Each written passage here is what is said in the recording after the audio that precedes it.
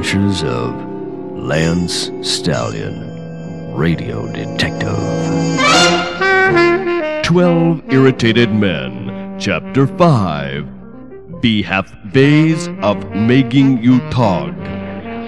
The prosecution calls Mr. Dingo Schwartz. Dingo? Don't worry, Lance. We're pals, right? Forever, Dingo. And if I talk, you'll blow me away, right? Forever, buddy. Dingo Schwartz! Do you swear to tell the truth, the whole enchilada, and nothing but the party line, and promise not to act like John Mitchell or anything else like that, so help you or else? Sure, what the heck? Would you state your full name?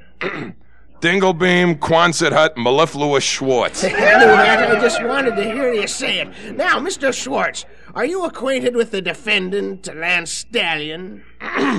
I've never seen him before in my life. Right, Lance? Right, Dingo. Way to go, pal. Now, can you tell this court of any of Mr. Stallion's criminal activities?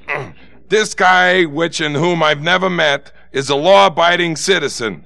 I didn't mention the tax fraud, Lance. Thanks, Dingo. Stonewall him. Would you describe the defendant's frequent violent outbursts of temper, including punching and small arms fire? No. He wouldn't hurt a lamb. He's as gentle as a fly. Don't shoot, Lance. I'm doing okay. Way to go, buddy. Keep it up. Now, are you telling me that Lance didn't kill those 136 or 152 people? Oh, no, he killed them all right. No doubt about that. That's the way, Dingo. Hey, wait up. So, Dingo spilled the beans. What will Lance spill in retaliation? Has Doc spilled anything? Who cleans up this courtroom anyway?